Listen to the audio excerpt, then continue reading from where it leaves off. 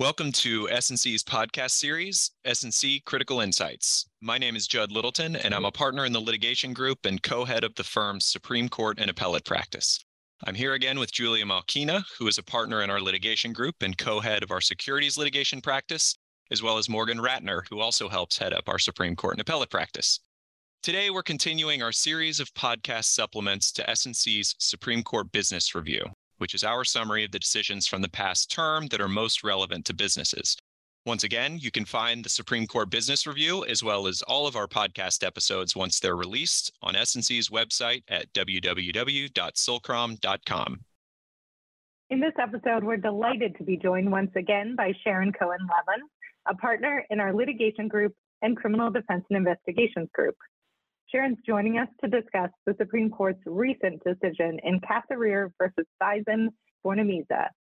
The decision addresses the correct choice of law rule in a dispute between a family that surrendered a painting to the Nazi regime in the 1930s and the Spanish museum that currently displays it. Sharon brings unique insight to this area of the law. For 2 decades, she led the money laundering and asset forfeiture unit in the U.S. Attorney's Office for the Southern District of New York.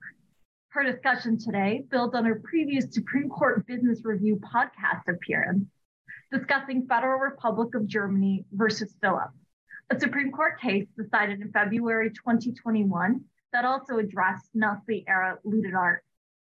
Today, Sharon will continue to help us understand the legal landscape for heirs seeking restitution of property looted as part of severe violations of international law and the implication of the court's decision for the Foreign Sovereign Immunities Act more generally.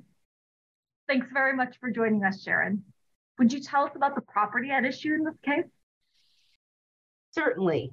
Casarir revolves around an 1897 oil painting, Rue Saint-Honoré in the afternoon, Effect of Rain. From the perspective of an elevated hotel window, Camille Pissarro depicted with short, light, and thick brushstrokes a broad Paris avenue clustered with carriages and pedestrians, surrounded by shops with awnings, intersecting a theater and a large fountain flanked by leafless trees, all subject to the rain of a winter afternoon. Paintings from the Impressionist movement are especially desirable to collectors, and Pissarro is recognized as one of the leading painters of the Impressionist movement. The specific Pissarro piece under consideration in this case is worth tens of millions of dollars. Thanks, Sharon. It really is a beautiful painting. And for any of our listeners who want to take a look, the Supreme Court actually included a photo of the painting, of the trial exhibit in this case, at the end of its decision. So, Sharon, when did the painting make it into the hands of the Casarir family, who are the plaintiffs in this litigation? Almost immediately. Pissarro's agent sold the painting to Paul Casarir in 1900. The Casarirs were a prominent German Jewish family that owned an art gallery and a publishing house. Lily Casarir inherited Rue Saint-Honoré around 25 years later, and she hung it in her home in Berlin. That's actually the second photo at the end of the Supreme Court's decision, a photo of the painting hanging in Lily's home. So tell us, Sharon, why did Lily part with the painting? She did not do so voluntarily. The Nazis, acting through a Munich art dealer named Jacob Schweidwimmer, extorted the painting from Lily in 1939 as a condition of her exit visa from Germany. The Nazis' persecution of Jews had intensified by 1939, and Lily sought to flee the country. She ended up in the United States with her grandson, Claude, but she did not forget Rue Saint-Honoré, and in 1950, she brought a court case in Germany to recover the painting. What happened in that first German case? Unfortunately, Lily did not know the painting's whereabouts. Although the German Federal Republic recognized her title in 1958 and awarded her 120,000 German marks, which was about $250,000, as compensation, it could not return the painting to her. I'm sure that was very disappointing for her despite the money. So what happened to the Rue Saint-Honoré? Well, like Lily and her grandson Claude, it ended up in the United States, at least initially. In 1951, it was acquired in Beverly Hills by an American art collector, Sidney Brody, who sold it a year later in New York to another American art collector, Sidney Schoenberg. Rue Saint Honore sat in Schoenberg's collection in St. Louis for almost 25 years. How did the painting make it back to Europe and into the Foundation's collection? Baron Hans Heinrich Thyssen-Bornemisza, a descendant of the founder of the German Steel Empire, he bought the painting and hung it in his home in Switzerland. He also loaned it to exhibitions across the world, including in Australia, Japan, Germany, France, and Spain. Then in 1993, Spain purchased much of the Baron's art collection for more than $300 million through an entity called the Thyssen-Bornemisza Collection Foundation, which is a party to this particular case. Spain provided a palace in Madrid to display the Baron's collection, and that's where Rue Saint Honore sits today. That's quite the journey for Rue Saint Honore. So when did the Cassirer family finally find out what had happened to the painting? Sadly, they found out after Lily passed away. A friend of Claude's, who was Lily's sole heir, saw the painting in a catalog of the Foundation's museum and informed Claude of the Rue Saint Honore's location in about 2000.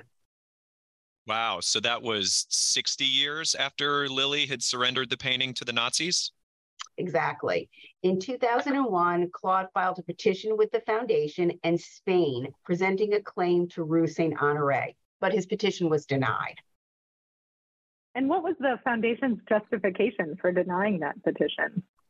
The Foundation argued that it conducted due diligence on the painting when it purchased it from the Baron, that it found no evidence that the Baron did not have a legitimate title, and that the Baron's title had never been questioned over the years.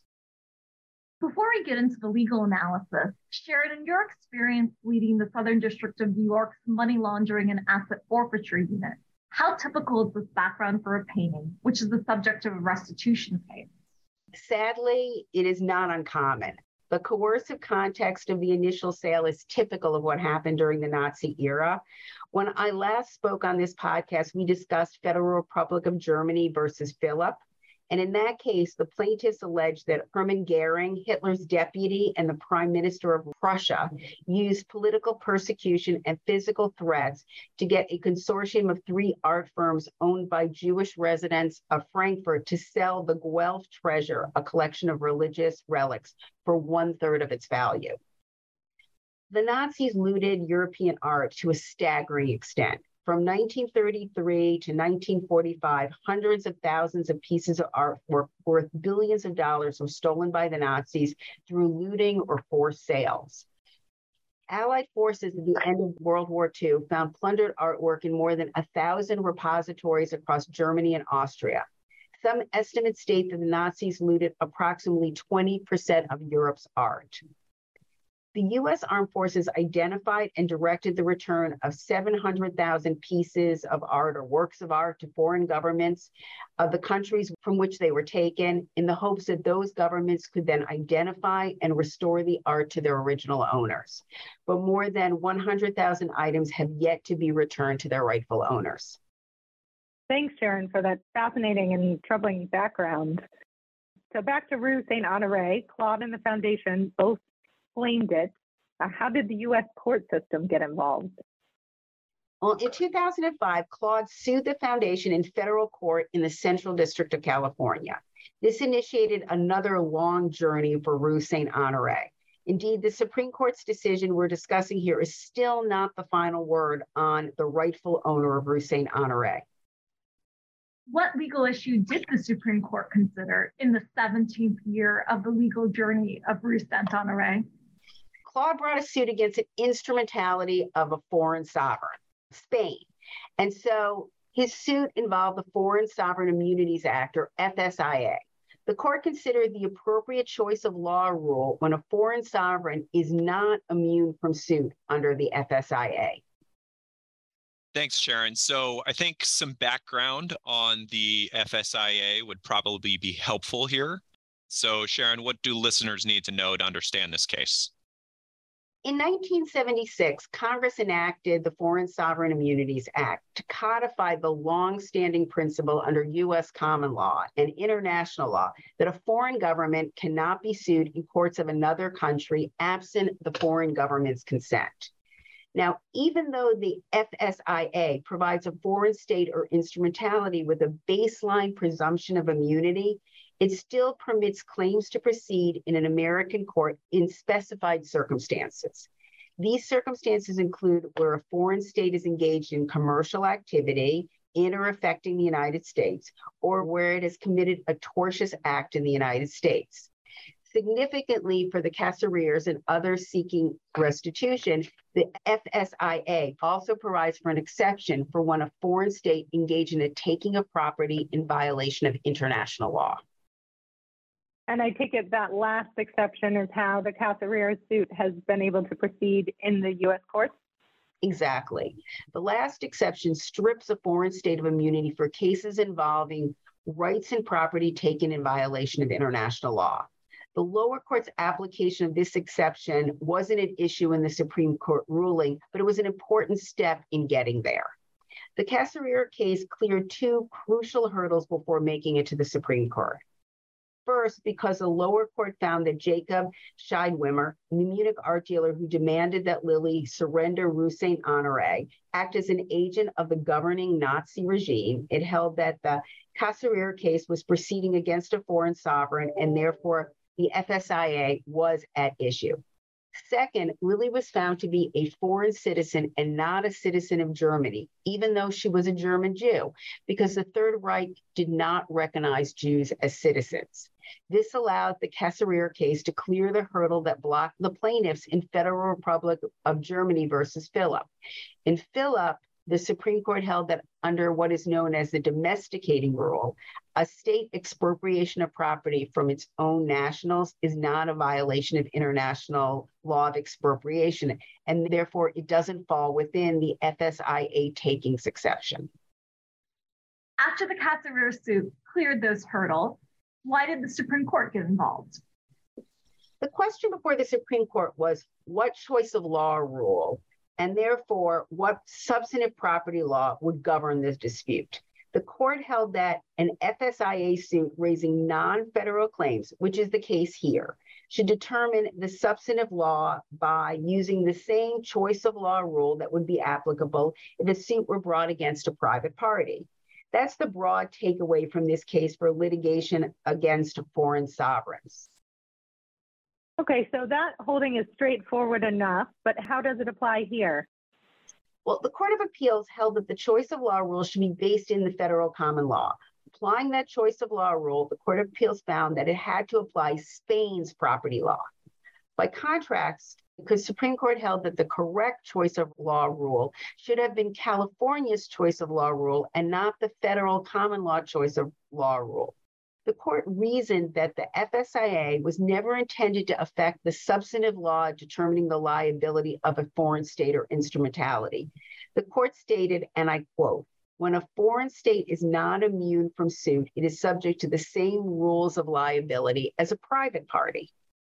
If Claude had brought suit in California against just an ordinary private museum, instead of a museum that is an instrumentality of Spain, California's choice of law rule and not the federal common law rule would have determined what substantive law the court would apply.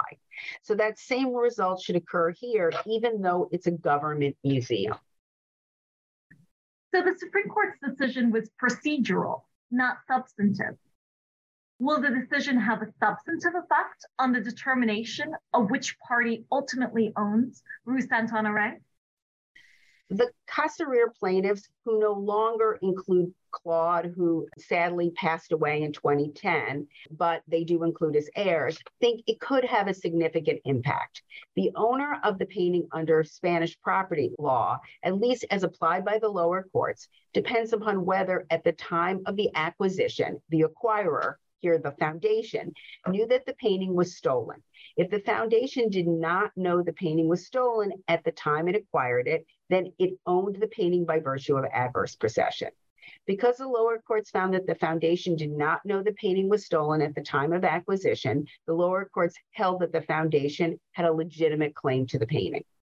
The Casarir heirs argue that under California property law, even a good faith purchaser of stolen property, such as the foundation here, cannot prevail against the rightful pre-theft owner. So whether Spanish substantive law or California substantive law applies could make a big difference. But here's the rub.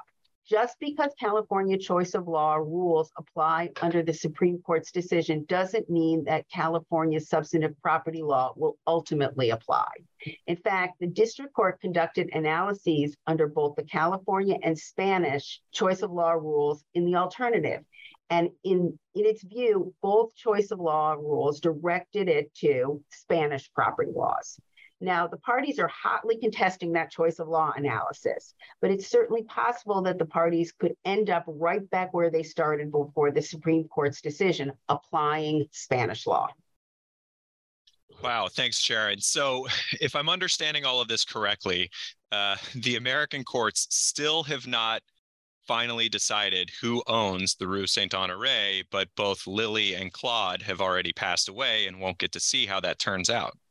Yes, that is really an unfortunate aspect of these restitution claims. It is all too often the case that only the victim's heirs will benefit from any judicial remedy. In these kind of cases, litigation often fails to achieve an optimal outcome. It's notable here that the lower courts had encouraged the foundation to, quote, pause, reflect, and consider whether it would be appropriate to work towards a mutually agreeable resolution of this action, unquote. And the lower courts had observed that Spain had accepted the Washington Conference principles. Now, what the courts are referring to here was a conference that the U.S. State Department and the U.S. Holocaust Memorial Museum co-hosted in 1998. A conference on Holocaust-era assets. That conference achieved a degree of consensus on a set of principles for dealing with art looted by Nazis during the Holocaust. One of these Washington Conference principles encouraged alternative dispute resolution strategies. The lower court had hoped that despite its own ruling, there might be a less litigious resolution to this dispute. But at this point, it looks like Rue Saint-Honoré's journey in the American court system is not yet over. Thank you for that, Sharon. And thank you very much again for joining us. This really was a fascinating episode. We'll all have to continue to follow Rue Saint-Honoré's journey. Thank you for listening to S&C Critical Insights. For more information about our practice, please visit us on the web at www.solcrom.com. Please also join Judd, Morgan, and me, as well as all of our guests, for upcoming episodes of our Supreme Court Business Review podcast series.